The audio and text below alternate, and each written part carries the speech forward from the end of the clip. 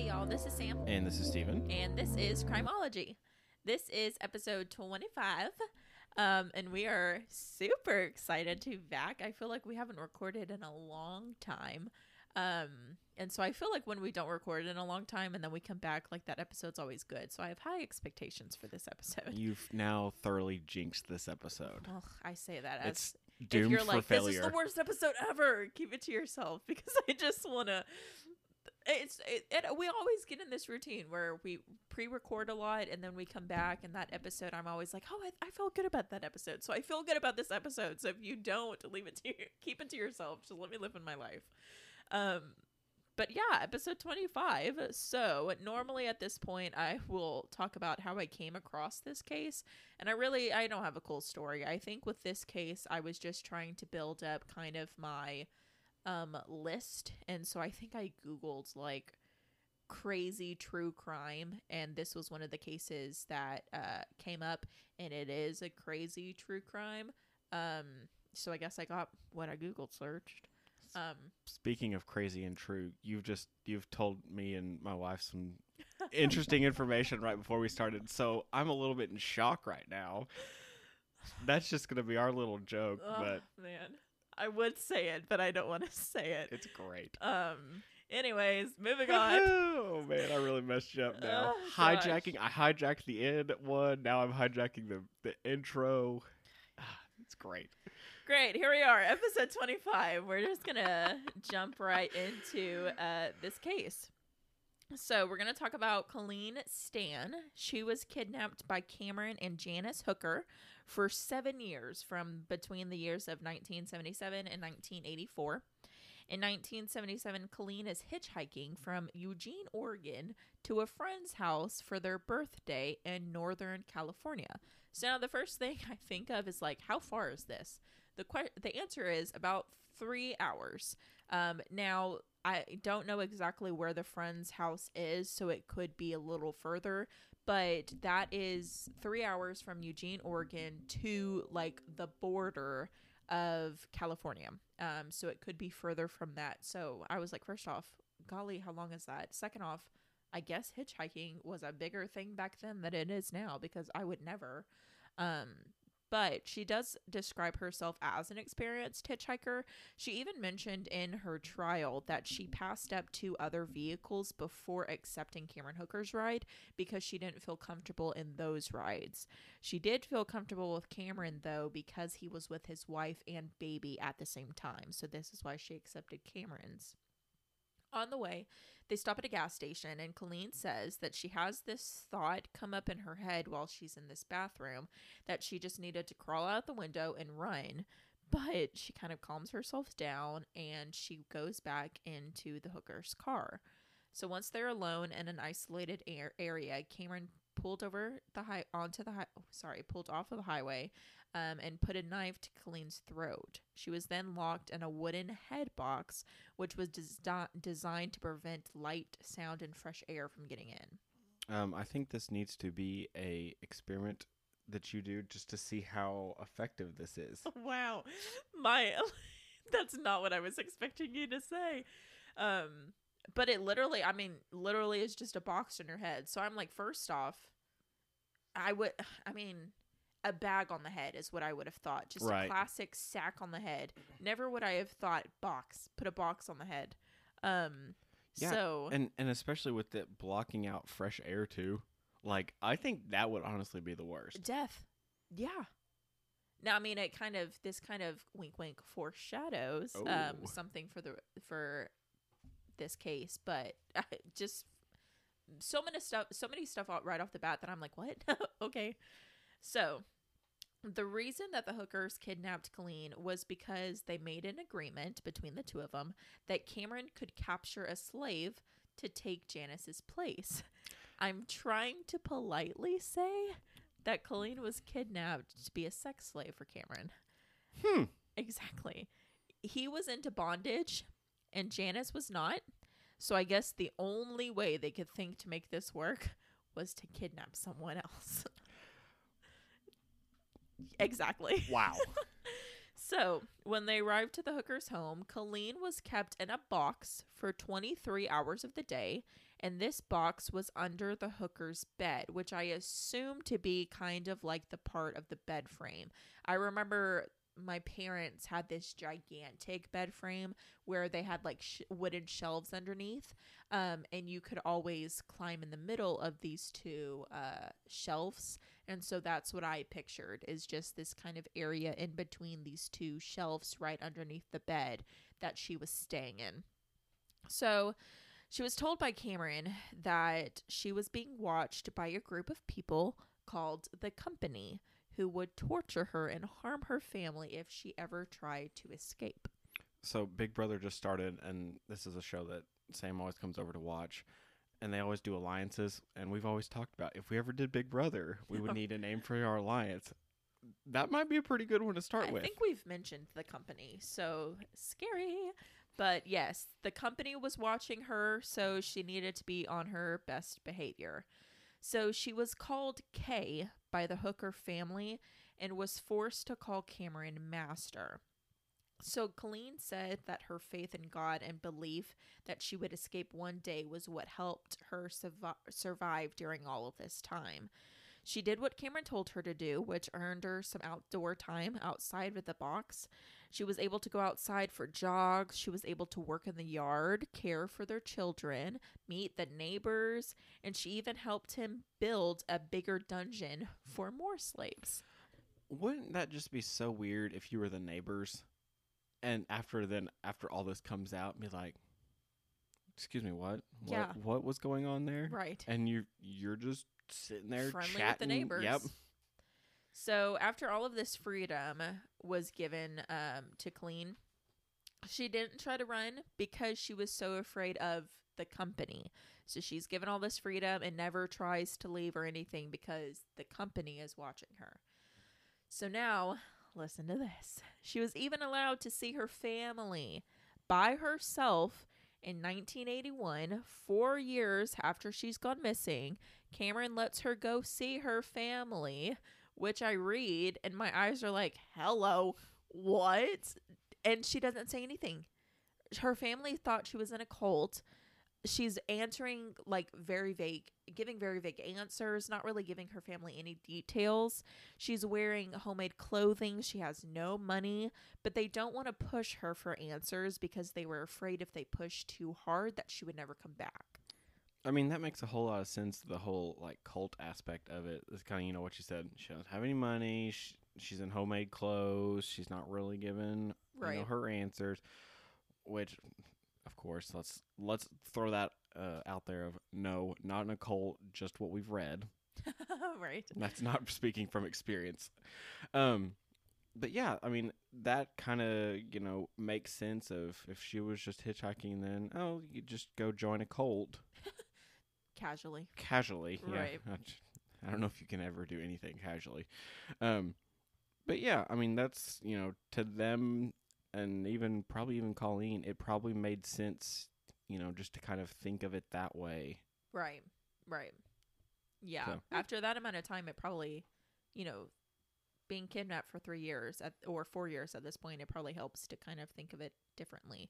And I guess she does kind of think of it a little differently because the next day, Cameron goes to Colleen's house with her, acting like her boyfriend. They even take a picture together that I'll post on our Facebook page. They just look like a happy little couple. So maybe this is kind of a part of her that does, try to go into this mind space of he's just my boyfriend, Oh, man, that's so weird. It's I know. So weird to think about. You go to your family's house. Sex slaves. I know. House and take pictures with her. Man, that's weird.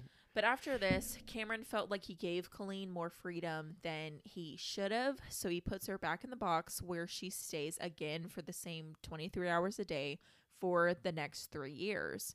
So for the next 3 years, they followed this routine where she stays in the box. He's only letting her out for an hour at night to eat. He would torture her and then put her right back in the box. So in 1983, she was reintroduced to the kids, reintroduced to the neighbors, and she was even allowed to get a job as a maid at one of the motels. Now, Cameron wanted to marry Colleen and add her as a second wife. And this is the turning page for Janice. Hold on. This Right. is the turning point. Well, she doesn't like bondage, Stephen. So what is she going to do? Golly. Right. My goodness. This story just keeps getting weirder. I know. And I keep getting that, you keep shivering. EBGB feeling. Yeah. I've got that right now. So August 1984, Janice goes to Colleen and tells her that since her first date with Cameron, she has been tortured and brainwashed by him. She also tells her that Cameron was not a part of the company, but she does claim that it is a true thing, but that Cameron is just not a part. So Colleen then goes to a bus station where she calls Cameron and tells him that she was leaving him. She said that her reaction was kind of like he broke down to crying, and then she catches a bus ride home. She doesn't contact police when she gets home. In fact, she continues to call Cameron regularly and check in on him. She explained that she didn't want to call police when she first got there because she wanted to give Cameron kind of a chance to reform his relationship with Janice for Janice's sake. So this is why she doesn't reach out to police as soon as she gets home. So that kind of makes sense of literally you're with somebody for 7-ish years, right? I mean, so it makes sense of it just I'm not going to flip loyalty. And it makes that sense quickly. that after 4 years, if you go see your family and you've made yourself get into this mindset of this is my boyfriend, and then 3 years after this, you find out that he's been lying, just like, you break up. Majorly lying at that, too. You break up, you go home, and you're like, but I still care about him. So I get that side of it could play a factor. But it's crazy for some people like us that are reading into the story, and you're like, girl, what are you doing?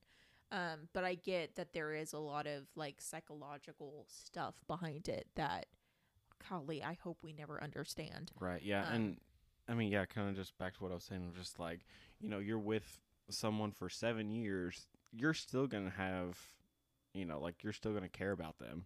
Right. Because there's people that I don't, I haven't talked to in forever, it seems like. And it's just oh, yeah, I wonder how they're doing. It's just one of those, they'll randomly just pop in, where did that come from? But it's just I wonder what they're doing these days. So a few months later, after Colleen goes home, Janice reports Cameron to police about another kidnapping and death where they tried to do this before capturing Colleen. They kidnapped Marie Spanhags, and they even said in Colleen said that in her box that she could see a picture that the hookers had hung of Marie, and that they had kept this picture of her in their bedroom. So Janice goes and she tells police about Marie's kidnapping and death. They weren't able to locate her body, and the lack of physical evidence meant that no murder charge was made. So they go to trial where Janice testified against Cameron in exchange for her full immunity. And Cameron is sentenced to 104 years for sexual assault and kidnapping with a knife. Only 104 years? I mean, right. Yeah, okay. I mean, I guess you're not living that long, but... Right. Right, I guess, yeah. Wow. So Colleen went on to get her accounting degree, and she joined the Reading Women's Refuge Center to help other abused women. And then Janice becomes a registered associate social worker and worked as a mental health professional. They both continue to live in California, but they don't keep in contact. Probably rightfully so. Right. But I'm glad this is the one of the, of the episodes that we can bring. Endings. Yeah, that's, I mean, it's like a, it's still all the bad, but right. Colleen got a degree, right? Number one, and then Janice is actually, helping out to not necessarily prevent these type of deals, but to be, on that side of. I will say that when I read that Janice didn't get any time whatsoever, I didn't agree with it because I was like, girl, you were still, you were there for all of those years that she was kidnapped, knowing what was going on. Um, and so I don't necessarily agree with the fact that she didn't do any time, but it is nice to see that, like, she didn't just go back to a normal life. She did go get become a social worker, so she is Right. doing good in the world. So it's just nice to see that she didn't just go back to normal life. Yeah, and I can kind of, kind of playing devil's advocate here on that of, I can understand why she didn't, Right. get time, but like I can see it both ways because I mean, if she really did get, quote unquote brainwashed and all that by um by him and and then that in theory played a factor type of deal. Right. That way, I mean, I can see that happening of why she didn't get time that way. Right. Yeah. But I get what you're saying of like, she was Guilty by association. And that's episode 25. So now we're going to take a break, talk about our sponsor for this episode, and we'll be back with our Florida Man Minute.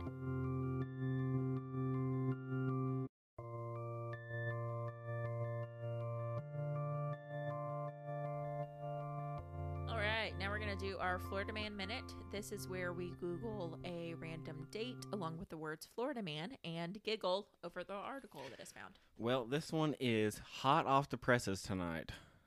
I've got one from today. Whoa. Here we go.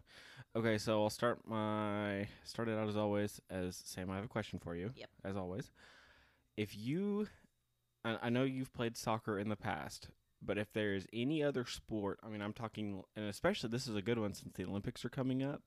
If you could play any sport, I'm talking anything, what would you do?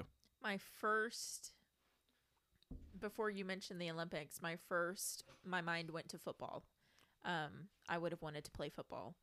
But then you said Olympics, and then my mind went to gymnastics. I would just like to have, like, when I watch gymnastics or figure skating, so many.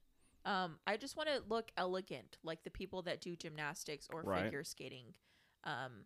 But of course, my mind instantly goes to football, which is the least like flowy sport in the world. But so that would be my answer. I will gymnastics or figure skating, one of those two. So I'll even answer my own question because I have my answer for this. If we're going Olympics, going Winter Olympics, I'm going curling. Oh, I wouldn't have thought that. Curling is it's one of just the weirdest but like coolest sports that I think that I can think of. So so anyway, this Florida man had a different idea of what sport he wanted to play. So our headline is this: man steals gator from Florida golf course. Okay. Tosses it around to, quote, teach it a lesson. Oh. Okay. I just kind of had to, he was on the golf course. Had tied in somehow. Daytona Beach Shores, Florida. Southwest Florida man is accused of stealing an alligator from a tourist attraction in Daytona Beach Shores, then swinging the animal around, deliberately stomping on it. Wow. William Hodge, 32, was arrested Thursday morning after police say they saw him walking in the 2100 block of South Atlantic Avenue with the alligator. Now, number one, I'm just going to stop right here. There's a little bit more of the story. Can you imagine if you were just out and about and you see this guy just casually just walking around with an alligator? Wow. Florida's so great. I mean, why are we living here? Like, let's move right now. Your wife would love it. That needs to be the season finale. We go to Honestly, Florida. We're moving to for Florida? one. Authorities. So I'll get back to this here. Golly, we're all over the place tonight, Sam. Listen, that's what happens when you don't record in like a month. Yeah. Authorities say that they witnessed him swing it by the tail and then try to toss it on top of a building. Oh. Okay. Doesn't say how tall the building is, but he tried to throw it on top. Police say Hodge slammed the alligator into an awning twice, then threw the animal to the ground and repeatedly stomped on it. Number one, poor alligator. I know. Poor guy. So Hodge allegedly admitted to climbing over a fence to get the alligator enclosure at Congo River Golf, then stealing the alligator. Did he ever say, like you said, that he was trying to teach him a lesson? What, like? No idea. Huh. Literally no idea why. I was hoping that would be. Yeah, and maybe there might be more to the story later, but police said he told them he was tossing the alligator around to, quote, teach it a lesson. Thankfully, the gator should be okay. Oh, well, good. So it's the picture with this one is, it's something. He kind of looks like the guy that would. It's a picture of him walking down the street with the alligator. Yep. And he looks like the guy that would be carrying around an alligator. True. That's a good way to explain it. But yeah, nice, short and sweet, to the point. Good one. Yeah. Yay. Well, that's episode 25. Thanks for sitting with the hot mess express that it was, and just having it be everywhere. That's what happens when, we say in every episode that we hang out all the time, and it's because we do hang out all the time. But really, it's like I'm here for like an hour each time I'm here, but it's also like in that time we're watching The Bachelorette or watching Big Brother or watching The Challenge. Like, we're always watching something. So we don't really get a whole lot of time to talk. So it's actually during these podcasts that we really do get to talk. And then we go everywhere. And we're like, okay, focus. Stay on topic. Which is a little hint to something that's coming in the future. Maybe. But no, I was listening to a podcast today, and they were saying actually some of the more like successful ones are like kind of non-scripted, just like true conversation. Right. So maybe this is working for us. If it's not, let us know. Let us know either way. We're coming up on season 2, and we're trying to roll out some bigger changes, more. Yeah. I don't know how to phrase it exactly. Just, we've decided that we're gonna do 30 episodes for each season. We feel like that's a good amount of episodes, so that way we can learn and adapt and make changes easier in that kind of way. So we've got a lot of ideas and a lot of those changes coming. So if you've ever wanted to make a change or make your voice known, now is the time. This is the time to let us know. So yeah, just thank you guys for your continued support and listening to us ramble on. It's really appreciated. So yeah, episode 25. We're almost there to season 2. Hey, like always, this is Sam. This is Steven. And this is Crimology.